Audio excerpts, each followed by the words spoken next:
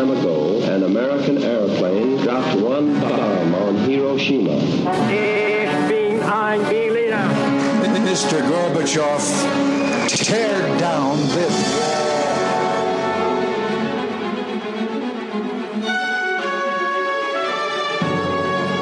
The American people, I think, is good people. They have not to charge with the guilty of all the lies.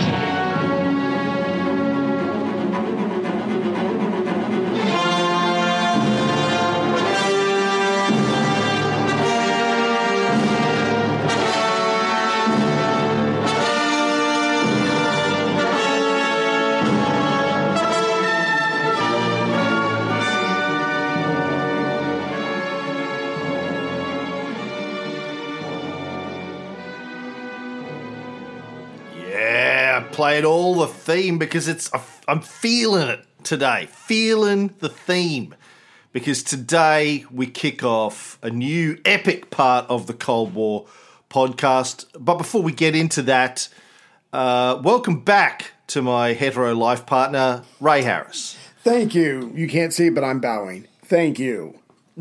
How was Bonnie, Scotland? It was phenomenal. It was amazing. It was. We used the word cute like 27 times in the first day, and that's when we knew Scotland was cute. Yeah, that's when you were talking about me. But after that, what did you have to say about Scotland? It was all downhill after that. No, it was beautiful. It's lovely. The people are nice. The food is great. The whiskey is great. It was perfect. It was perfect. Everything about it was perfect. Why did I see no kilt shots from you? What everyone wants to know. I'm sorry. I hooked up one of the cams, but I must have not have turned it on when I clasped it to the kilt. So I'm still working on that. Yeah. Highlight? What was the highlight of the trip? Oh, God. There was one every hour. Probably the land. You hear people say, "Oh, it's beautiful there. You should go see it's beautiful." You're like, yeah, fucking mountains and trees. I gotcha. No, it's beautiful. It takes your breath away, and it just keeps on taking your breath away. So we're still really. No one wanted to come back. The girls were crying. Heather was crying. I wasn't crying because I'm too much of a man. But Misty, we just didn't want to come back. Did they take your freedom while you were there? They tried, but I mooned them with my kilt, and that seemed to scare the English off. Actually, there were a lot of Germans and Asians there. I thought maybe I'd got on the wrong plane, but other than that, it was great. It was great. Yeah. Yeah, no, that's great. We missed you here, Ray. Wasn't the same without you. No, really. It wasn't the same. No, I'm being serious. No, I'm serious. No, really. It wasn't the same without you. Okay. Well, listen, I'm trying to be serious. Right. Do you believe me? Absolutely. Okay, that's good. As long as you believe me. Hell, I don't know. Oh, well, no, you really should. Did you? I remember when we were in Rome, somebody came up to you in the streets and said, "Hi, Ray Harris."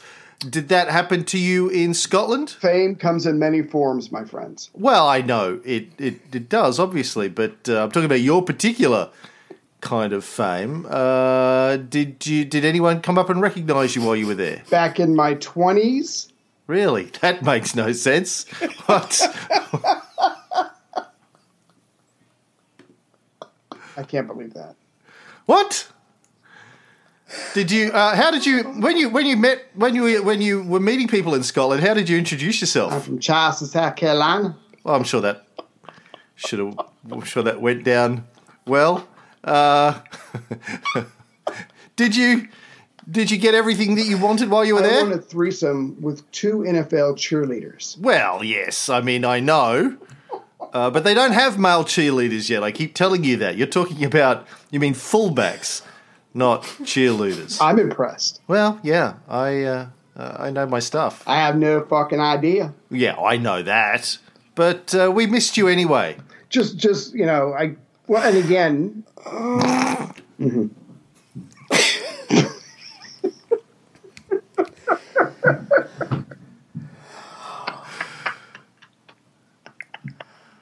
Oh, my God. I'm sorry, bear with me. Let me just say this real quick. Are you ready? I'm set. Okay, let's get into it then. Who is that charming third person that I was listening I just accept it. I'm not. Yeah, I just accept it. I'm not outraged. Good. I'm glad.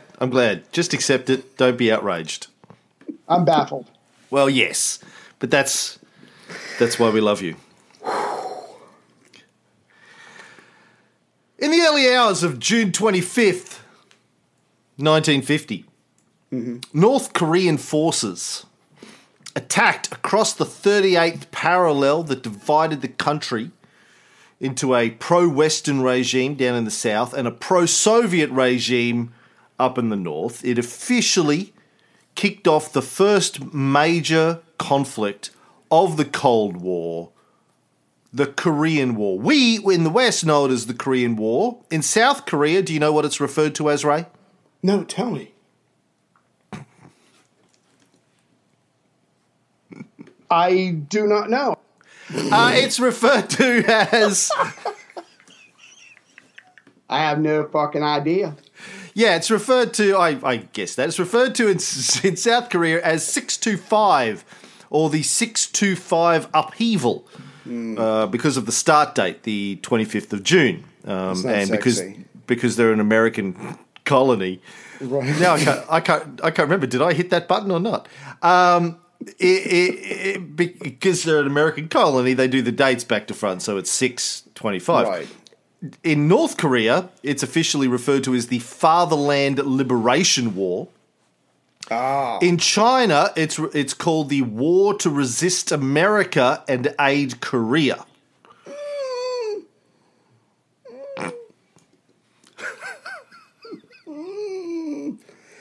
You attacked me. How was that? Anyway, we'll get into it. Okay. How dare you, sir? Can I go now? Do you need me? Nope. This is the lesson. You go on holidays. Trevor Bell comes in with a soundboard, and honestly, no one knows the difference. In fact, it was better. It didn't smell as much. And AI Ray, or Ray I, as I refer to it, it's always sober, never has its hand down its pants, doesn't ask for any money. I mean, it's win-win. Yeah. And makes me laugh. I laugh so hard. I'm laughing. I think it's great. Yeah, you just see it as a way to do even less work. Cha-ching. In the US, the war was initially described by Harry Truman as a police action. Mm-hmm. And people may not know this, but the United States never formally declared war on North Korea. Right. So the operation was conducted under the auspices of the United Nations as a police action. So technically, not really a war. Bunch of cops. Just American cops. And we know how much you can trust American cops. Speaking of which, if I may, have you seen the first show of The Boys on Amazon? I've seen the first, I think, 3 episodes, yeah. Okay. I didn't know anything about it. I don't know anything about the writer, producer, nothing like that. I watched the first show just because I could, stopped it, and then I went, is that not a commentary on the police in America today? All the power, backed by government, can do no wrong, can't be punished, and you'll screw yourself if you go up against them. Unless you've got something on a video, on a phone, recorded, and even then you might lose the case. I mean, to me, it was just the perfect commentary on the police state that we live in, especially if you're black or not white in this country. And do you know the guy who's like the rogue cop who comes in to try and help Meg Ryan's son? Carl Urban is the actor. Right. He's a Kiwi doing a very bad, over-the-top sort of Cockney accent in it. But he's hot. It's okay. I mean, doesn't matter. Does it for you? Yes, actually does. Yes. And the main guy whose girlfriend gets vaporized is Meg Ryan. Meg Ryan and Dennis Quaid's son. Wow. Okay. Anywho. Anyway. It's known as the Forgotten War. Apparently, the Forgotten War, or the Unknown War, it's often referred to, doesn't receive as much attention as your favourite war, World War II, or the Vietnam War. Right. Paul M. Edwards, who's the founder and executive director of the Center for the Study of the Korean War in Missouri, says, whether intentional or not, America's history of misunderstandings, misjudgments, misdirections, denials, and bold-faced lies to Americans and others has greatly weakened the memory of the Korean War and led to the loss of many of the significant lessons it might well have taught us. Amen. Yeah. Bruce Cumings, who's the former chair of the history department at the University of Chicago, has written a number of books on the Korean War. He wrote, least known to Americans is how appallingly dirty this war was, with a sordid history of civilian slaughters amid which our ostensibly democratic ally was the worst offender, contrary to the American image of the North Koreans as fiendish terrorists. Jeez. And, of course, it's a conflict that's still going on today. People may or may not know this, but North and South Korea never agreed to end the war. Yeah. It's still going on. They're just not shooting. Visually, not in public. Right. Anyway, right. In 2018, you all will remember this, the leaders of both sides, Kim Jong-un and the other guy, met.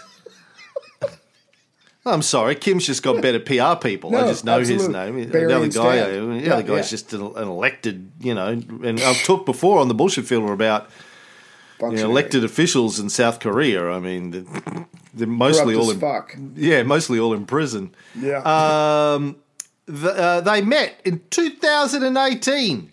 The leaders of both sides for the first time to talk about ending the 65-year-old conflict, and then that's all fallen apart too since then. Now there's been military exercises happening by the US and South Korea where they're actually simulating what it's going to be like after they invade North Korea. That's the simulation, the battle simulation that the Americans are doing in South Korea. So then Kim started launching missiles again. He's like, you fucking come anywhere near the 38th parallel, my friends. And this is what we've got in stock. So it's, exactly, it's still going on. The very first battle of the Cold War is still going on today. So when people say, is the Cold War over? You know, can't be, because North and South Korea are still at war. If I could take a page from your book, doesn't it benefit both sides to not have the war officially over? They can keep the drama, the fear, the tension, the budgets, and all that kind of stuff. I mean, it just serves both sides equally well, in a sense. Well, there are probably certain people on both sides that benefit from it. Exactly. Not sure that the not everybody, average person in North Korea is happy about.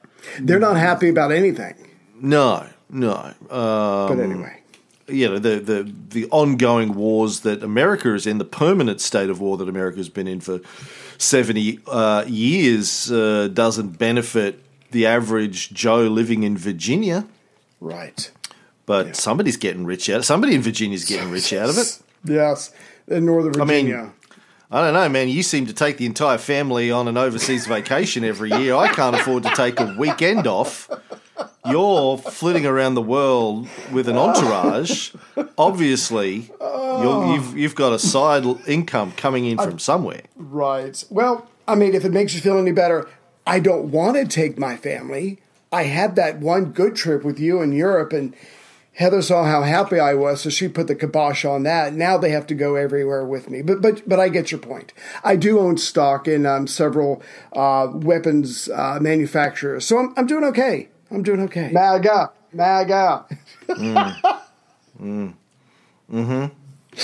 Can I make a comment? So sad. About That's a good point. Well, let me make the point first, my fine friend. No, you were talking about comparing it to World War II, and I was thinking about that. It's like World War II, when it comes to, I guess, America at the very least, and probably the British as well. And we think about glory, we think about victory. We won, careers were made, people were put into the history books for that. But also what was in Korea, and you touched on this just a minute ago, was all of the lessons that should have been learned for whatever war came next. It just happened to be the Vietnam War. And I was just thinking about all those lessons that they didn't learn about the Western allies. The armies are so dependent on technology, which doesn't do you very much good when you're in a place like Korea where there's very little roads and there's no way to get around, and it's just not good. And they don't have a lot of infrastructure, so you can't go around and bomb them into submission because they don't have that much to bomb. But the most important concept that I think the Americans and the British and anybody else in the United Nations from the Western side missed was the Eastern concept. And you touched on this when it came to Ho Chi Minh, the Eastern concept of patience versus the Western concept. I think you said something like Ho Chi Minh was telling his followers, yes, the French are here and they've been in a pain in our ass for a couple of decades, but if we do this right, they'll be gone in, say, 20, 30 years. I don't know, but remember the Chinese, when they were here, that was for more than 1,000 years. So I think that the idea of patience, the Americans just couldn't put up with it, with the idea of not winning for 3 years or not being able to conquer the other side, just wore them down. And I don't know if Stalin knew that, but I think Kim did. And so I think that was just a lesson that could have been learned in Korea, and it wasn't, and we're going to do it all over again in Vietnam. And it's just one of those sad missed opportunities that should have been learned. Yeah, let's go with that. That's the way it is. That's the way it will always be. Yeah, it is. That's the way I like it. North Korea is still marginalised in Western media as backwards, run by a third-generation tin pot dictator who is depicted as crazy and brutal and doesn't poop. Right. According to... Huge advantage. All that time. Yeah, but when else are you going to be on Twitter? I mean, it's... That's my Twitter time. In Korea, the American military, wanted to use atomic weapons against the Chinese. Yes. So we're gonna explore all of this over the course of a series of episodes. Only the Cuban Missile Crisis has brought us closer to nuclear war in the last 70 years than Korea. But like all history, it's shrouded in mythology. Here's another quote from Paul M. Edwards. As with any war, the events in Korea began to take on characteristics and myths of their own, and stories were created to accompany unexpected outcomes, excuses for failure, justifications for unnecessary action, and explanations for events that were basically without explanation were created to meet the needs. Without the restraints of a critical press and often lacking good basic information, these myths about the conflict in Korea quickly became excuses rather than explanations. Absorbed by the American people and often uncorrected by the very people whose responsibility it is to provide such protection and allowed to stand unchecked by time and revision. These misconceptions have been scripted and have acquired the strength of legend. And I've been wondering as I've been reading, preparing for all of this, the MASH TV show. Right. Which I don't know about you, man, but the first thing I think of when I think about the Korean War is Hawkeye Pierce and Hot Lips Houlihan, and and Radar O'Reilly, and I think the Korean War, that was fun. Oh, so much fun. In it. Yeah. It had its own theme wish. song. Yeah. I wish I'd been at the 4066, man. It was so much fun. Suicide is painless. Oh, it's not when you sing it out of tune. Hey, that hurt. Oh, wow. That was terrible. What the hell? Is that a recording of you, or is that you? Want? Just tell me what you fucking want. I just want you to sing in tune. That's all. Can you sing in tune? Yeah. Yes. Yeah, no. No, I agree. You can't. You just watch your mouth. Show some respect.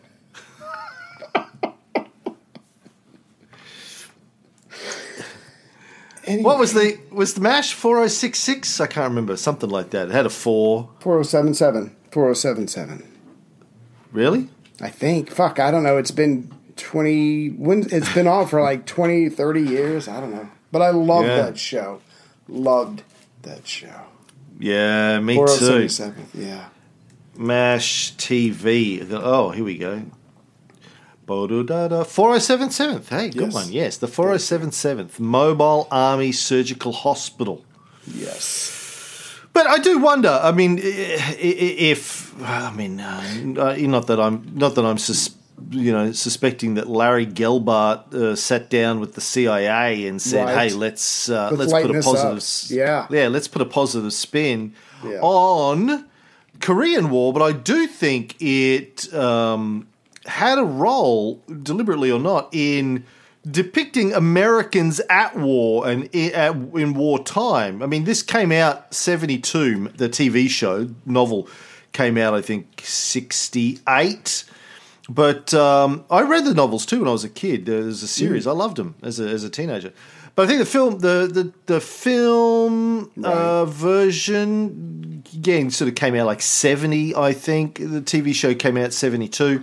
Right. This is sort of the height of Vietnam, and it did put a sort of cutesy, funny spin on what Americans are like when they're at war.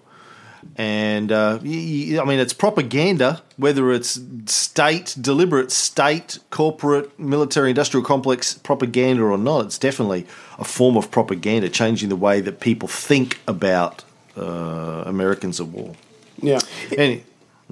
If I could just real quick, so like you were saying a minute ago, it was a 3-year conflict, and I know we're not going to go into all the military detail, but just to give everybody an idea of just how truly intense and ferocious the fighting was, I just want to go through a couple of the casualties, and just keep in mind that this was a war fought just for 3 years, and it's on one peninsula, as opposed to, a world war or a war with 3 or more countries into it. So North Korea lost 600,000 civilians dead or missing, 400,000 military dead or missing, 1.5 million military wounded. South Korea lost 1 million civilians dead or missing, 217,000 military dead or missing, 430,000 military wounded. China, we don't know because of their secrecy, but it's probably somewhere around 600,000 military dead and 700,000 military wounded. And I think I meant to say this before when you were talking about that. It was just a police action. It wasn't technically a war, where just over 36,000 Americans died or were missing from this police action, and just over 103,000 were wounded. So again, not a war. It's a police action, but that's a lot of deaths for something that's undeclared. And you wonder how Truman got around declaring war, but I guess Congress was backing him because everybody wanted to seem as tough on communism as they possibly could.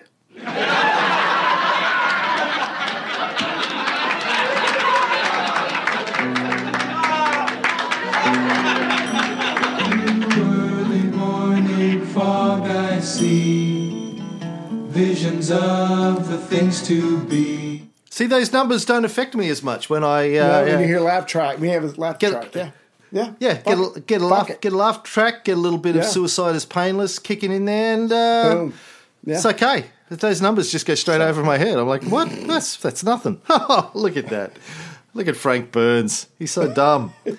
Chinless wonder. Yeah. All right. Obviously, we want to go back and sort of understand the genesis of the Korean War. Mm-hmm. And I think we need to start in 1200 BCE. Because in 1200...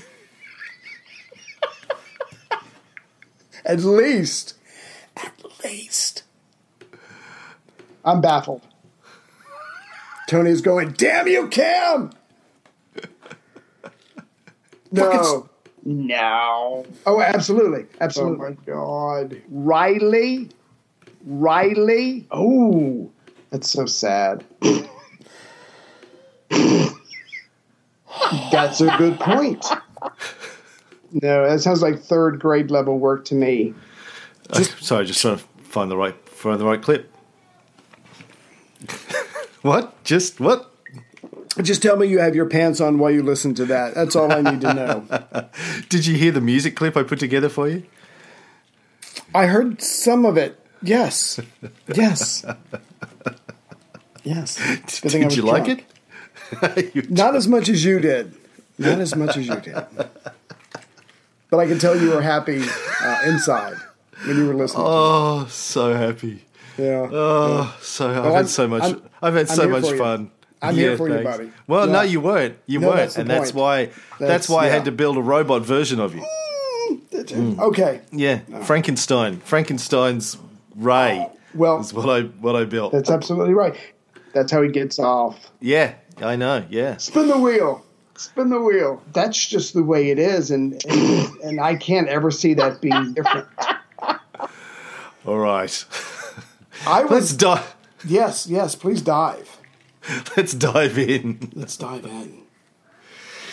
Well, the reason that Korea was divided in the first place goes back to an agreement made in 1945 for the US and Moscow to jointly remove the Japanese from Korea and then work together to reunify the country.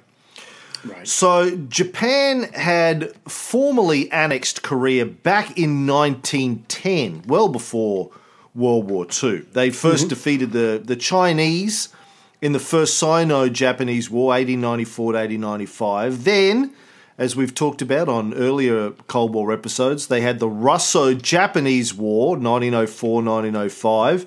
Right. They defeated the Russians, and then they kind of dipped their pinky in Korea for the next few years, but then finally formally annexed it a few years later. Part of Japan's imperial attempts to get access to more land, more resources, start to get them out of the limitations that I've talked about on the show before. If you think about Japan, tiny little island, very limited in terms of natural resources, which means you have to import everything, which is expensive, and people can hold you at gunpoint if they don't want to sell you stuff that you need. They felt it was important to have more territory. Every other great nation had gone out and taken territory. Why not us? They thought. Right. Yeah. We've got samurai swords. They learned their lessons well from the Americans when we forced our way into their harbor, and they adopted our ways, and pretty soon they had an impressive fleet. Like you said, they beat the crap out of the Russians in 2 major naval engagements. And when they do annex it, and when the Japanese annex it in 1910, a lot of the Korean nationalists recognize that they need to keep resisting, but they can't do it from within the country. At least that's their opinion. They're going to go outside of the country and set up a provisional government of the Republic of Korea, created in 1919 in nationalist China. But here's the thing you need to remember. A lot of them leave to keep the fight going, to try to drum up support and get money and maybe get an ally out of a Western power, as we're going to see. But a lot of the Korean communists, not all of them, but a lot of them, stayed in country and fought the Japanese as best they could, or they joined up with the Chinese to fight them in Manchuria. So when all this is over with, and we're talking about trying to bring the country together, the Korean communists are going to have a lot of street cred with their own people because they stayed and fought the Japanese. They weren't landlords. They weren't squeezing the people out of their every cent they had. And that is going to be remembered by the people when the war is over. Double standard, baby. Get your finger off that. What, are you fucking crazy? Are they Iranian? No, they're not Iranian. No, they're Korean. Yeah, so they left. A lot of the Koreans left, and one of the founders of the provisional government based in China was Syngman Rhee, who would later become the brutal and corrupt and U.S. installed first president of South Korea. Yeah. Don't know. Was that a soundboard or was that real? I can't tell. That was me. That was me. Yeah. Now, I want to now do a little bit of a bio on Syngman Rhee. I think that's what we can do for the rest of this episode because he's obviously a very important figure in this whole story. Yeah. Born to a poor rural family in 1875, right. Became involved in anti-Japanese circles after the end of the First Sino-Japanese War in 1895 when he was only 20 years old. A few years later, he was arrested for involvement in a plot to assassinate the collaborationist king called King Gojong, and was sentenced to life imprisonment. Well, yeah, at first he'd only gotten a couple of years, but then I'd read that he tried to escape, and for that, they gave him life in prison. And we kind of skipped over this, but he is going to learn English, he's going to go to a Methodist school, he's going to adopt Christianity. So while he's in jail, as we're going to find out, this guy is very driven, he's intelligent, he's focused, he's a bit of an intellectual, and like you were saying, later on in life, he becomes cruel, but we'll get to that later. But while he's in prison, he compiles a new English-Korean dictionary. He translates the Sino-Japanese war record, and he also writes a book, The Spirit of Independence. So he is in jail, he is being tortured, but he also does find, I guess, time to exercise or to put out literary works. And so this guy is passionate, he is intelligent, he is driven, but now he's been given a life sentence. Yeah, he's an intellectual and an activist and a doer.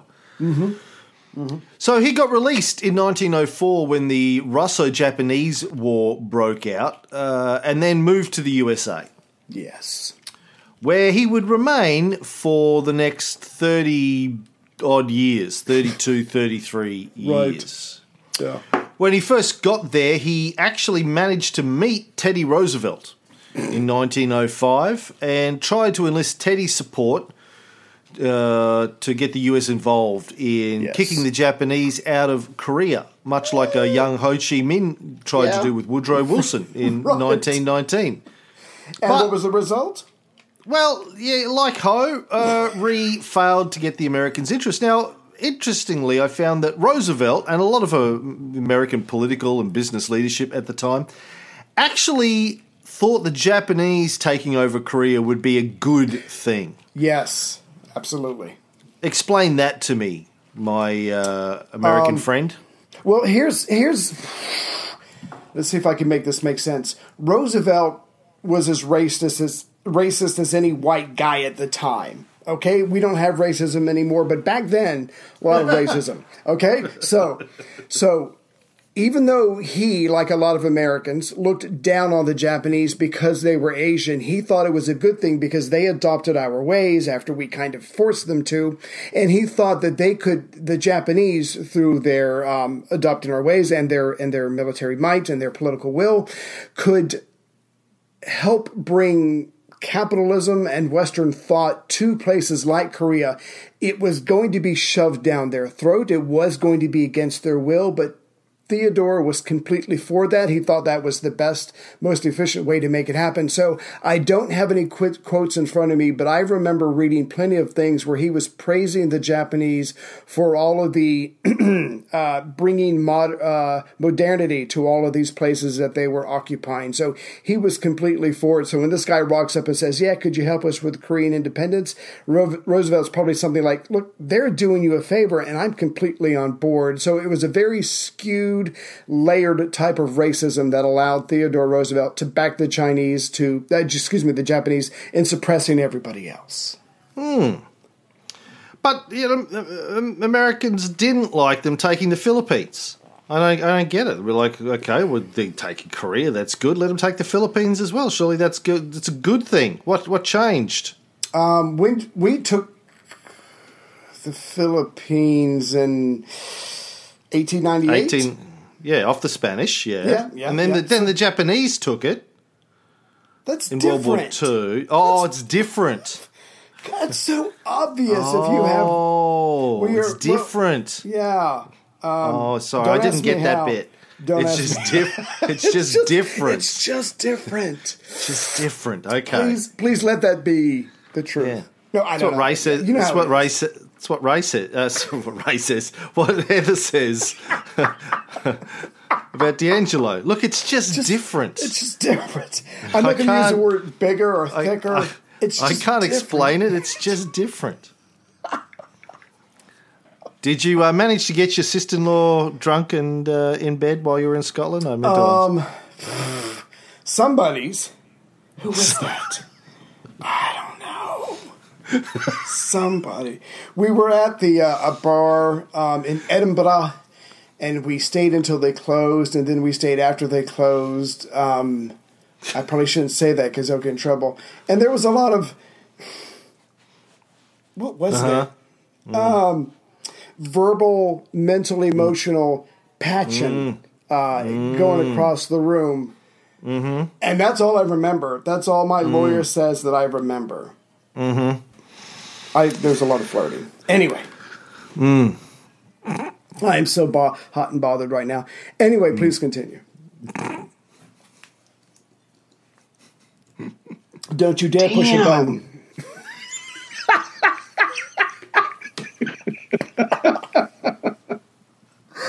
Kid, I'm going to kill you.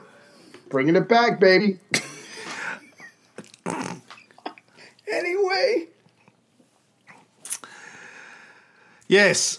So Syngman Rhee stayed in the US and studied, got a Bachelor of Arts from George Washington University in 1907, got a Master of Arts from Harvard University in 1908. In 1910, got a PhD from Princeton. Damn, who's paying for this? I better not be my money. Friggin' immigrants. Sorry. Yeah, these immigrants come to your country and steal all of your educations. Speak better than I do. Yeah. Anyway.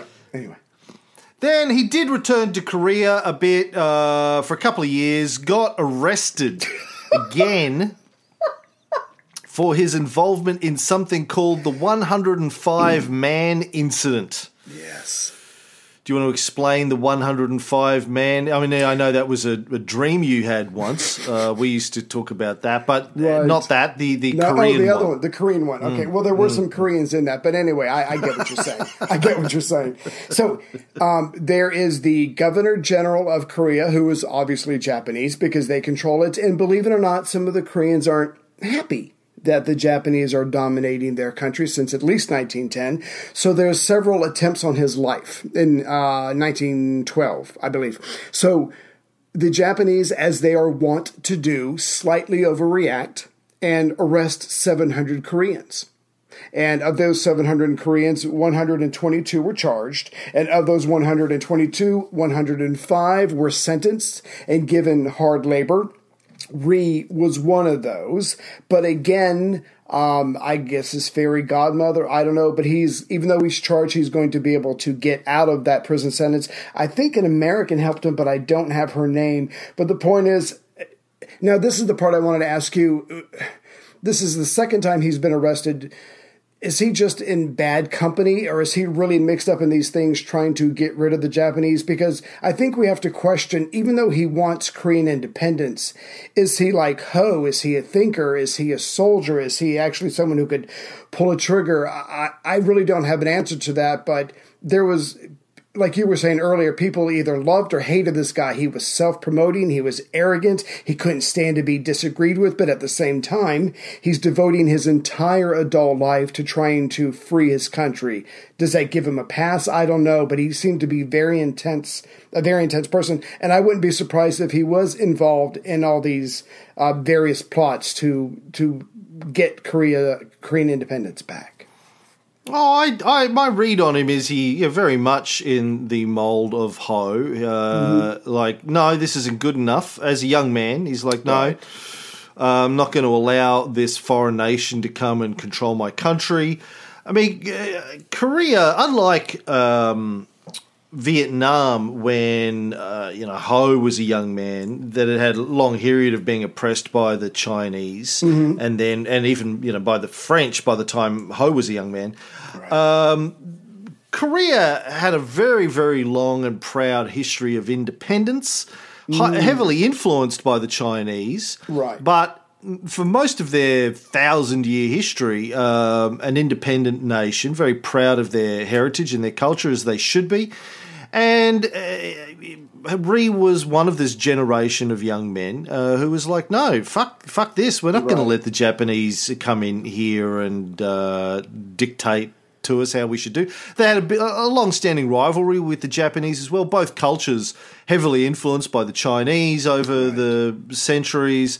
Sort of a bit of a rivalry between them. A bit like, I don't know, the UK and France, I guess, Britain and France for centuries. Right. They a lot of antagonism between the two. So yeah, he was I guess a revolutionary at heart. Now, this attempted assassination on the Governor General of Korea was led by an American Christian missionary, and about the 700 Koreans that were arrested afterwards were mostly Christian. So there was also a very heavily, Christian assassination element going on here. That's hot. God. Let's kill our way to freedom. I'm a Christian. Anyway. Yeah, the Christian way. It's how Jesus would have done it. Put a whack with a Glock. Whack someone. Yeah.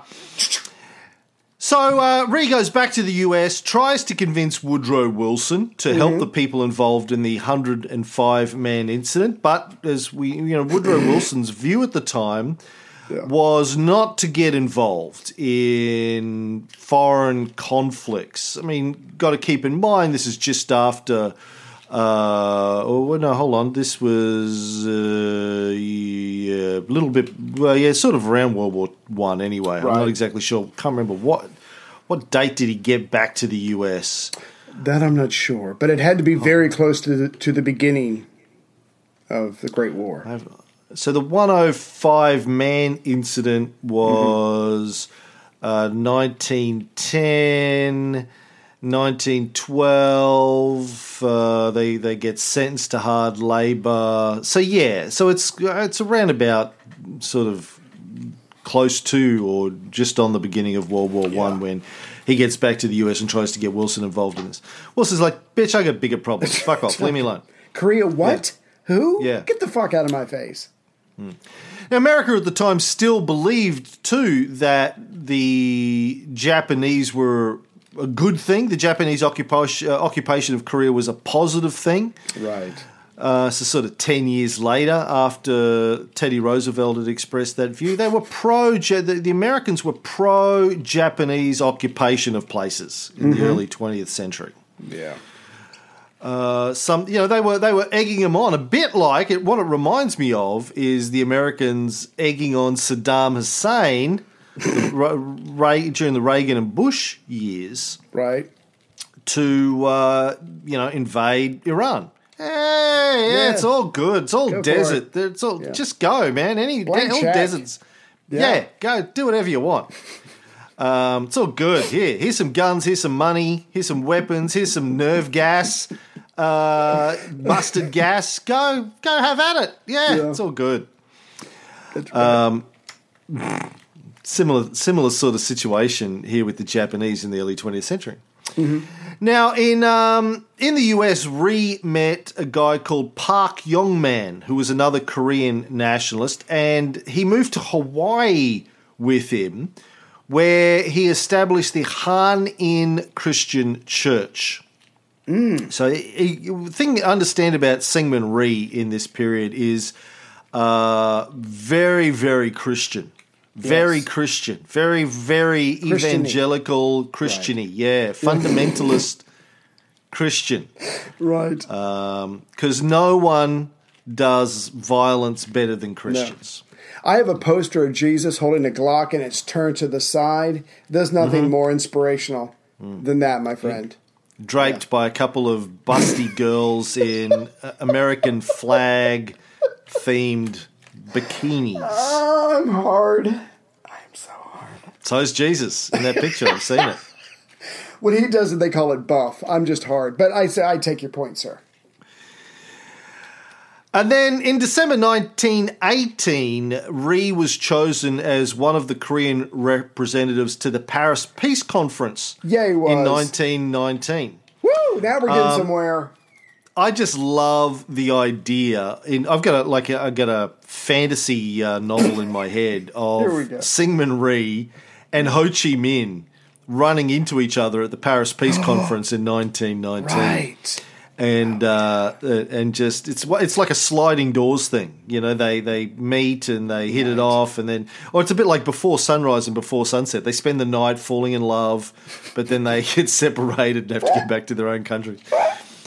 Unfortunately, Syngman Rhee didn't get to go to the Paris Peace Conference because the US wouldn't give him permission to leave the country and travel to Paris. Yeah, but he does compensate. He does, and I don't want to step on your toe, but he does hold the first Korean Congress in Philadelphia when they're trying to make plans for first of all, they want to declare the independence of Korea, and obviously they want to make plans to bring about the independence of Korea. So he didn't get to go to Paris, but this guy's not just going to sit back and bitch about it. Well, he probably did bitch about it, but the point is, he's going to do something about it, and he's taking action. He's trying to meet people. Anybody who can help him, he will talk to you a lot like Ho, and he's still trying to bring this thing about.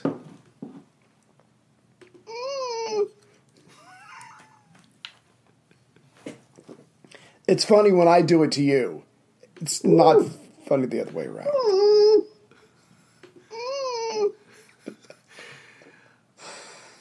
I'm not sure if that's the sound of air slowly escaping out of a balloon, or a dog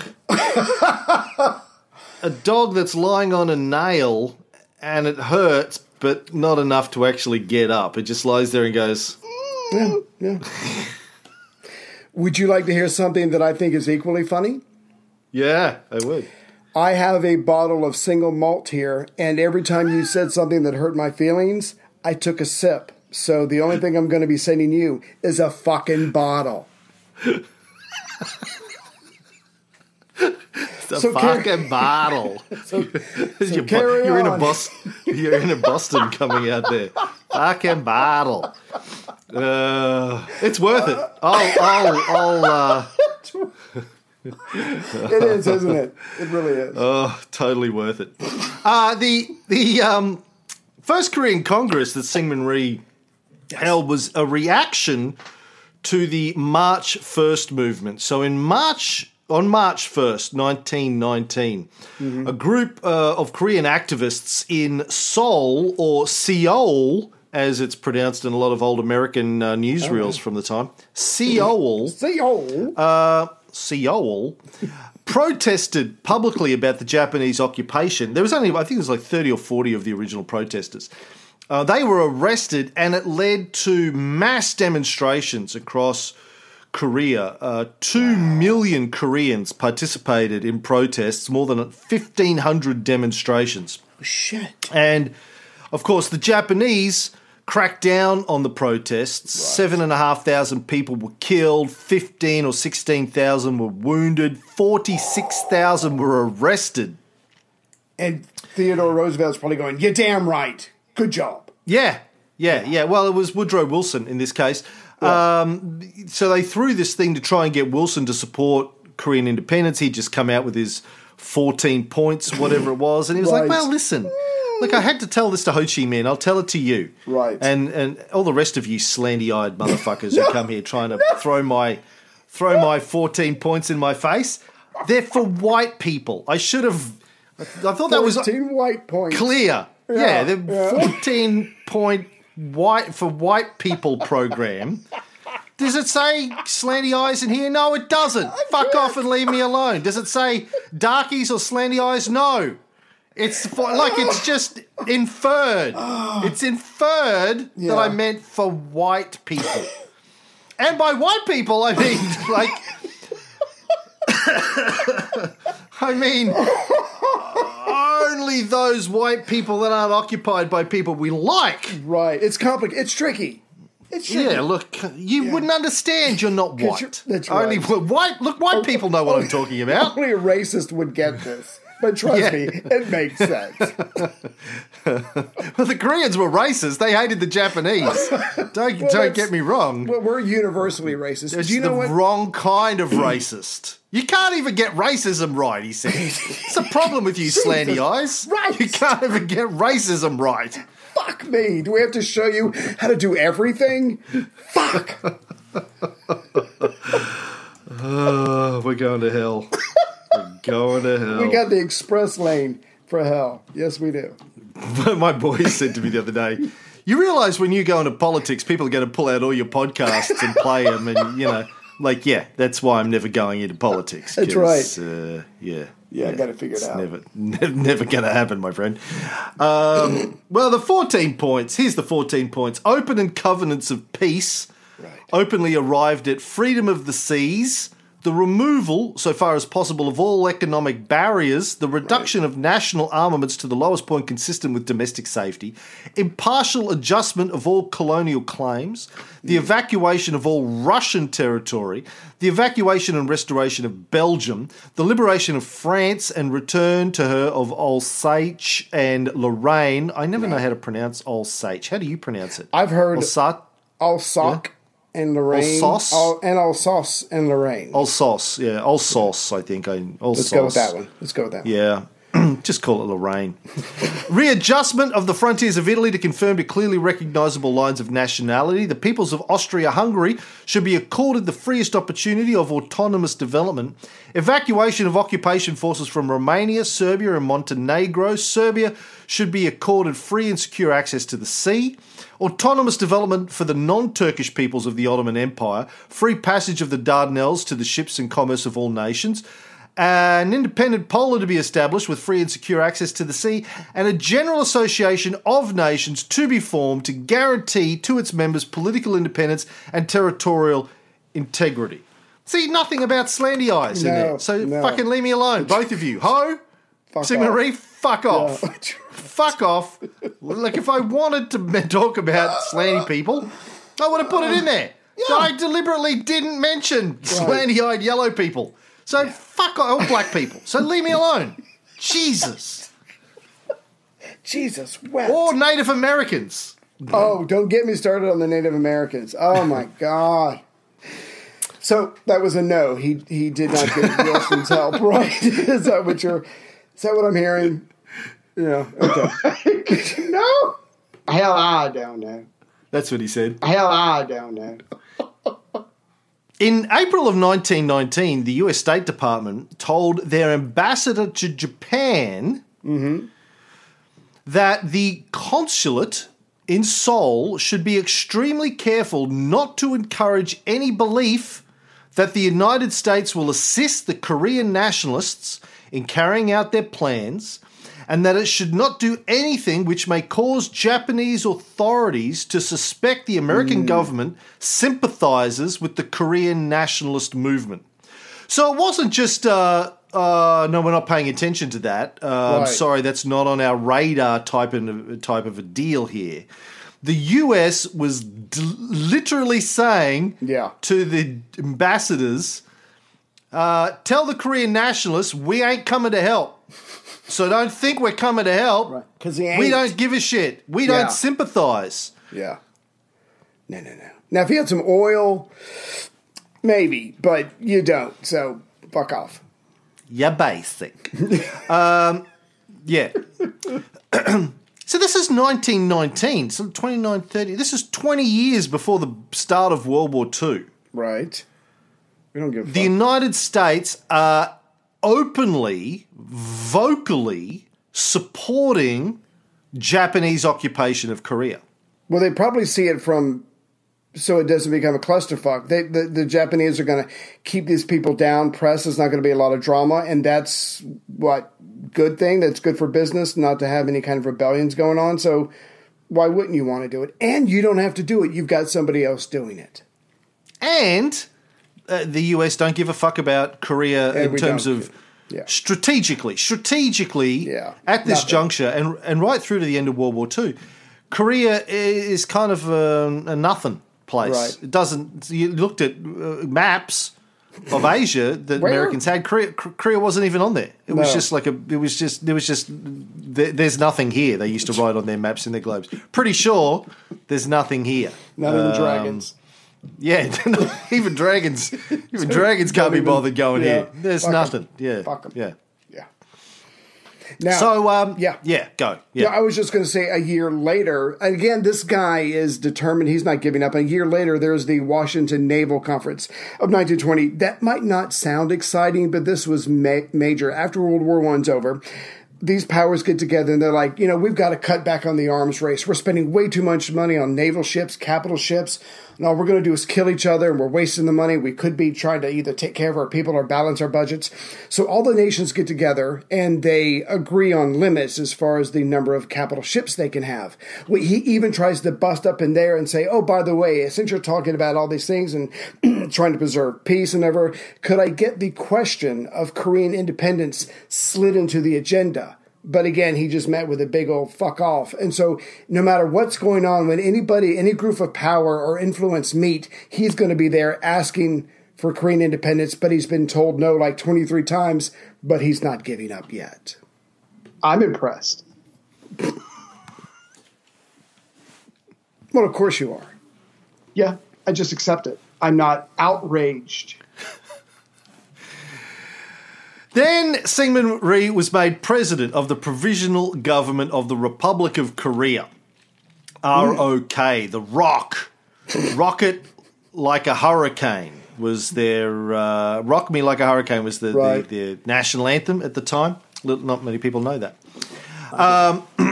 Rock You Like a Hurricane. Yeah, I think it was Rock You Like a Hurricane. Okay. Which was based in Shanghai, this provisional government. Now, for the next couple of years, he spent time between Shanghai and the US, kept trying to get the US involved, kept failing. By the way, Ray, for the kids out there listening, Shanghai, what's Shanghai? They're going, Shanghai, never heard of Shanghai. What's Shanghai? It is a port city in southeastern corner of China. Right. Yeah. Thank you, Ray. Yeah. Nailed it. Kept trying to get the US involved in Korean independence, kept failing. In March of 1925, Rhee was impeached as the president of the provisional government in Shanghai. The allegations had something to do with misuse of power. No. Not exactly sure of the details. Are you? No, I think he just pissed people off and rubbed them the wrong way, and they found a way to get back at him. I don't know. No details. Didn't even have any power because it's a fake shadow government. But still managed to get impeached for misuse of power. Yeah. This should have been an indication to anyone paying attention. Like the Americans. When he's running a fake shadow government, he got impeached. Bit of a cunt. Not the guy you want to put actually in control of a real government. No Nelson Mandela. Right, I hear it's you. like it's like if you play. What's that game? That board game where you take a risk. Where Right. Like if you play. Oh, well, put it this way: if you have somebody who's at high school. And they're doing like that fake United Nations things that kids do in America. Right. The guy who immediately just launches all out nuclear war when they're doing United Nations games is not the guy who you then go, who'd make a good president? That guy. Speaking of people you don't want to be made presidents. Right. Just this morning I watched a bit of a live debate from 2015 between Boris Johnson. Ooh. Now, I've done a couple of shows on Boris Johnson while you're away with Trevor Bell. This is where the Rhee soundboard came into effect for the first time. Between Boris Johnson and Mary Beard. And it was a debate on which is better, ancient Greece, classical Greece or ancient Rome. And Boris Johnson's opening speech is fucking brilliant. I mean, there's you see a lot of stuff in the media comparing him to Trump, and as we covered in the bullshit filter, there's some truth to that. But man, this guy, he's a mega intellectual, particularly when it comes to ancient history. He's written lots of books. He's done shows on ancient Rome and ancient Greece. We should get him on. Very, very, very, very eloquent and funny when he wants to be, and he's standing up in front of this live audience, and he's reciting the Iliad in Greek, and then doing on-the-fly translations, and he's like, I was watching it going, yeah, I want this guy to be my prime minister now. Like anyone, like he's also a complete tool and douchebag in many, many ways. But when it comes to history, he's our guy. He's one of us. Yeah, he's a history nerd. Right. Married and divorced and had a bunch of affairs, bunch of little kids, loves to fuck, loves to drink. Just like us. Party animal. Yeah. Bad boy, wild boy, likes to piss people off and have a laugh. Doesn't take himself too seriously. Doesn't like to comb his hair. But that's fine. Well, he's got hair, which sets him apart from you. But okay. Yeah. Ouch. All right. Yeah. Anyway, go watch that. I dropped it in the Life of Caesar podcast Facebook page. Sorry. Yeah, so go check that out if you haven't seen it, and get a sense of who Boris Johnson is when he's being, kind of serious. He's fucking great to watch. Brilliant. Very, very, very good. Articulate and funny. Right. Not the bumbling aristocratic buffoon that he likes to portray at other times. But he's a racist, probably. Or at least an elitist. Well, he's British. So same thing. Okay, so you answered both questions. Thank you. Thank you. Yeah. Oh, fucking calm down, British people. Jesus Christ. Touchy fucking people. Calm down. Look, you occupied 2/3 of the known world for a long time, so sit back. Take your fucking chops, Yeah. Jesus. Anyway, touchy. He gets impeached. Yes. So not that should have been a warning signal, but no. Stable genius. No. Stable genius. Very stable genius, yeah.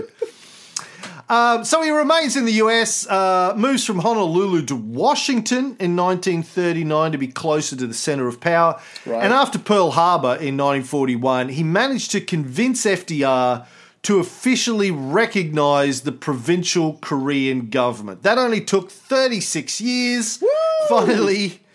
Finally, he got an American president to recognize the shadow Korean government. So look, you got to give, like we did with Ho, you got to give this guy credit for persistence, for the cause. Yeah. 40 years almost of his life. Right. Started when he was 20. Yeah. He's now nearly 60, and he's finally got the Americans to recognize his government. Yeah, I mean, he had to meet with 3 different U.S. presidents, but he finally got it done. He starts working with the OSS, on anti-Japanese strategy. So this guy is finally, because you wonder about someone from Korea who comes over, who's a religious, whatever, learns English, but somehow he manages to meet and talk to 3 different presidents. That's pretty amazing. But like we were saying before, he is driven. Some of the people hate him, but he's finally achieved this amazing thing. And now we just have to kind of see how this war plays out to see if Korea will get its shot at freedom, just like Ho is hoping for Vietnam. So after the surrender of Japan in 1945, Rhee wanted to go to Korea, and the U.S. State Department said no. We don't think that's a good idea. Don't let this guy go to Korea, they said. Yeah. Because the last time he was in charge of anything, he got impeached for misuse of power. B, he's a fervent anti-communist, and we're still, friends with the Soviets, and the Soviets control half of Korea. Kind of wasn't official at this stage, but they were in talks about it. So, not a good idea. This is not the right guy to send to Korea, the State Department said. So that was totally ignored by the military, US military, who flew him to Tokyo, where he secretly met with both Douglas MacArthur and a guy called John Hodge, who was a general, sort of the military governor of South Korea at the time, on behalf of the Americans. Secretly met with them, and then Douglas MacArthur flew him to Seoul on his private plane. As you do. Now, if you're wondering about the wheres and the whys and the do you mind if I don't, you have to keep in mind that he also spoke to a Preston Goodfellow, if I had the name right, who was the deputy director of war in the OSS, involved in the OSS. And I think there was an unofficial conversation where Rhee is saying, look, you help me, let me get in charge of Korea, at least my half of it, and I will promise the United States commercial concessions. And as we've made painfully obvious over many, many episodes, it's all about economics. The Americans do not want to go back to an economic depression. They want to have as many markets open to them as possibly can. And Goodfellow hears this, and he's like, cha-ching, let's get this guy on a plane, and they make it happen. Now, I don't think you have to be a spy if your name is Preston Goodfellow, but it certainly doesn't help. Or hurt, I mean. Goodfellow. Preston and what Goodfellow. Is your name, sir? Yeah, Goodfellow. Preston Goodfellow at your service. How may I corrupt your national interest today? According to British historian and former boss of Boris Johnson, Max Hastings, there was at least a measure of corruption in the transaction that enabled Rhee to get back to Seoul. Goodfellow, by the way, was a journalist before the war and became a publisher afterwards. Now, after this secret meeting with Douglas MacArthur and John Hodge, Rhee was flown to Seoul mid-October 1945 aboard MacArthur's personal plane, the Bataan, where he became chairman of the Korean People's Representative Democratic Legislature. Good for him. I can't think of a more corrupt-sounding organisation than one that has the words People's Representative Democratic Legislature in the title. Well, they got the right man for the job. Barry and Stan came up with that. Overtime. They had to work through the night to come up with that. Listen, this is going to be a corrupt organisation. Well, we need to make sure we put a lot of democratic free. They should have been the People's Freedom-Loving Representative. That was the platinum package. If they paid Barry and Stan the platinum package, they would have thrown in freedom loving in there. But they only went the gold package, so you only got 3 whistle words in there, dog whistle words in there. Right. Now at this point, Rhee opposed all forms of foreign intervention. He even opposed the agreement, the deal between the Soviet Union and the United States. Oh yeah. To establish this trusteeship for Korea. which happened at the end of 1945, is known as the Moscow Conference. Foreign ministers met in Moscow. We talked about it back when we were, sort of doing all the conferences. We did Yalta and Potsdam in the Moscow Conference. This is where they agreed to establish a trusteeship. So the Soviets would take the north, the Americans would take the south. They would drive what was left of the Japanese out, and then they agreed that within, I think, 4 or 5 years, there would be democratic elections, and they would reunite the two halves, and it would all be great. There would be parties, rainbows, unicorns, love in the streets. Right. And it was, absolutely going to go completely smoothly. Not going to be any problems with either party giving up control of part of Korea. Yeah. And Rhee also refused, so he hated that idea. He also refused to join the US-Soviet Cooperation Committee. Now, partly, I think, because he hated any form of foreign intervention. Although this is the guy that for 35 years has been trying to get America to intervene. Right. Now that the war's over, he's like, fuck off. Don't need you. Go away. Got it. All under control. Thanks very much. Thanks for everything you've done. Take the Soviets with you. Yeah. Fuck that shit, yeah. Yeah, so they were going to have to wait for 5 years, and as you can imagine, the Koreans, and I don't think I truly appreciated this until I started reading some of these books, and of course it makes sense when you actually stop and think about it, but they were passionate about going back to their own, having their own country like they did before, and also uniting themselves, because this split is completely artificial, made up by 2 American colonels, the 38th parallel, so they are passionate about reuniting their country and getting together and being free, and so when they hear about this trusteeship for 5 years, the people on the streets go shit crazy, and the Americans start to think, how are we going to handle this now? So that's another headache for Hodge to have to deal with. Now, Rhee had lived in the United States for 30-odd years. Yeah.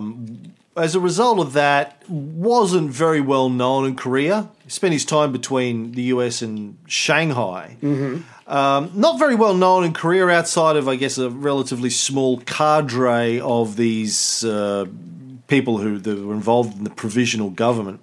Yeah. Wasn't well known, wasn't trusted, hadn't risked his life fighting against the occupation like many Koreans had. As you mentioned early on, particularly a lot of the communists stood and fought. Right. He didn't. He ran away to safety and just sort of waved a flag and tried to meet with presidents.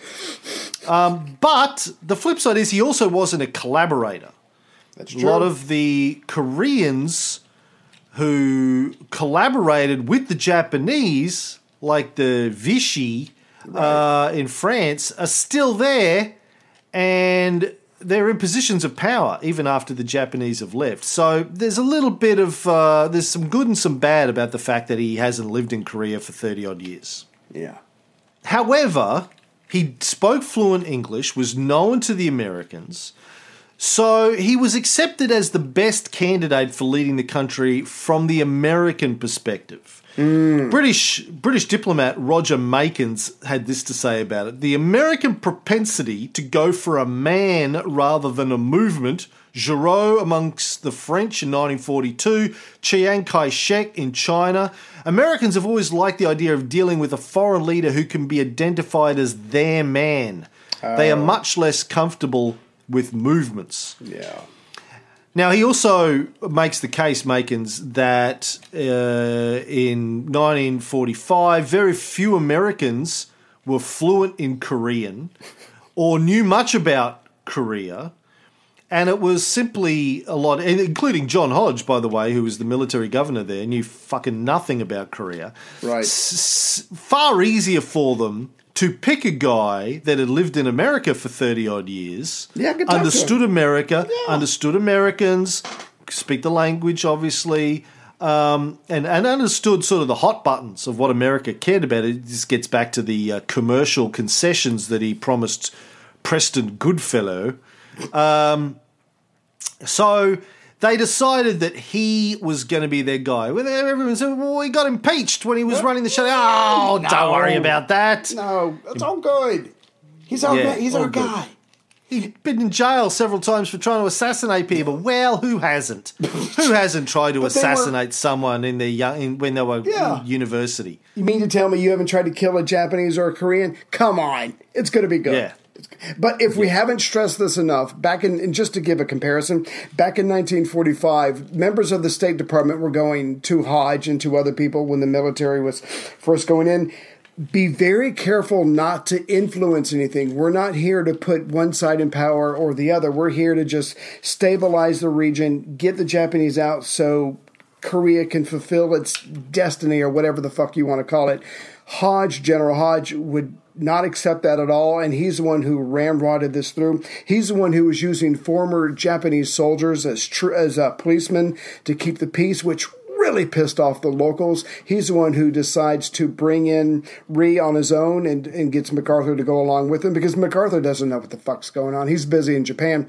So the military decides on its own what it's going to do. It ignores the State Department. So whatever's going to happen, good or bad, is going to be laid at the feet of the United States military in the form of General Hodge, who's later going to practically deny everything.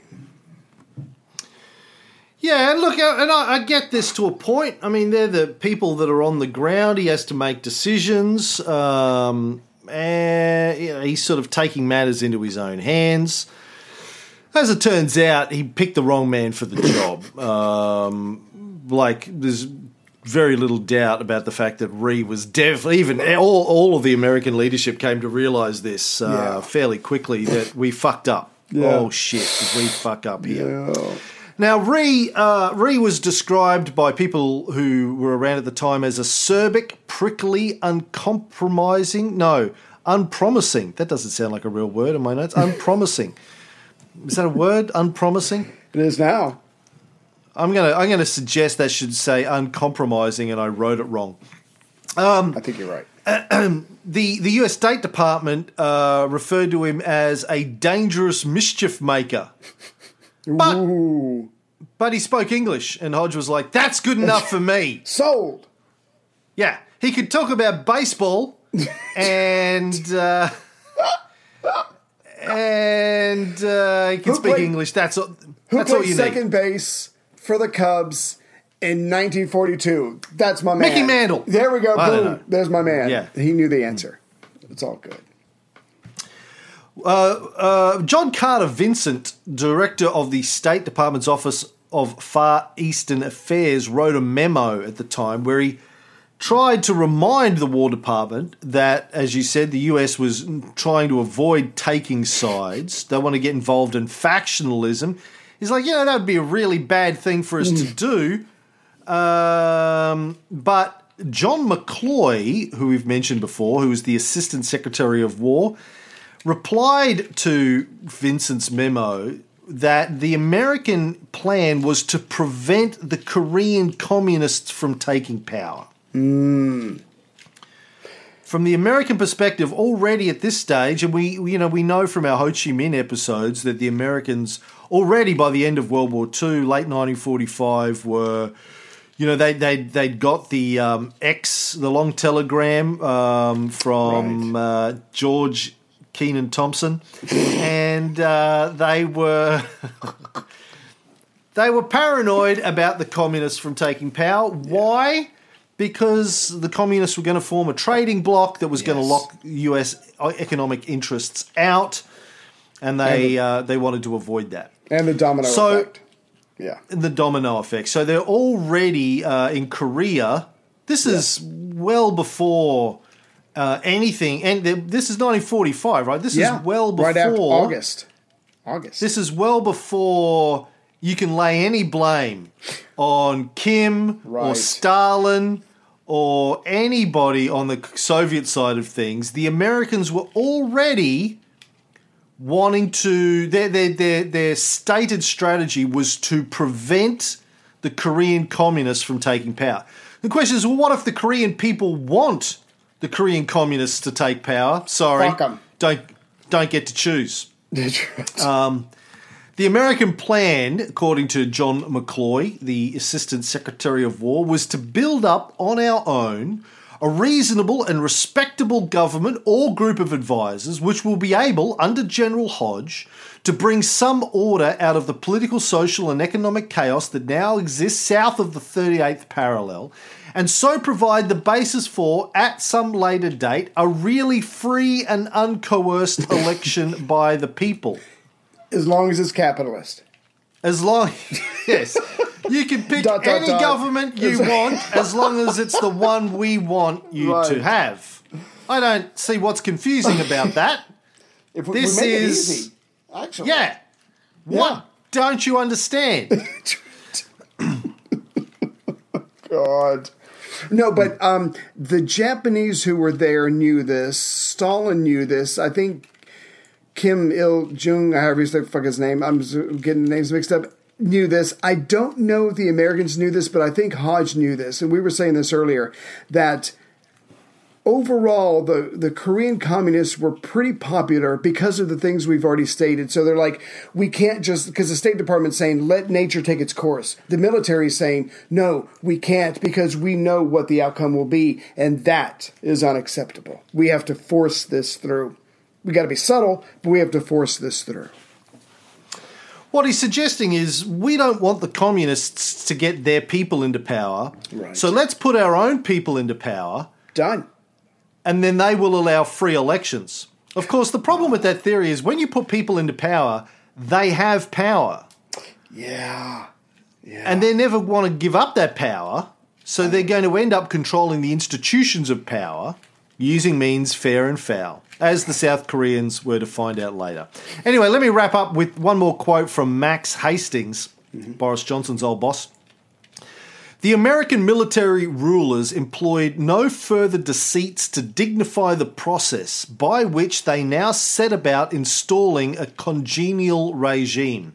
Just as the Russians at this period were securing control of North Korea for a communist regime, so the only credentials that the Americans sought to establish for the prospective masters of South Korea were their hostility to communism and willingness to do business with the Americans. And that's where we'll leave it for this week. We'll be back next week with, we'll do the same sort of mini bio on the Soviet side of things and Kim Il-sung.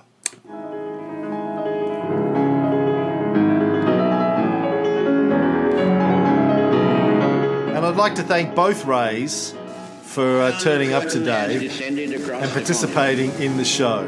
Okay. Thank you. Sure. Right. That's how he gets off. Buildup on the island of Cuba. The purpose of these bases can be none other than to provide a nuclear strike capability against the Western Hemisphere. That's the way it will always be. When I go home, it comes out. What do you fucking want? Just tell me what you fucking want. We can do it a lot. They're that good. I would think that would be the opposite of that. You just watch your mouth. Show some respect. Yeah, it is.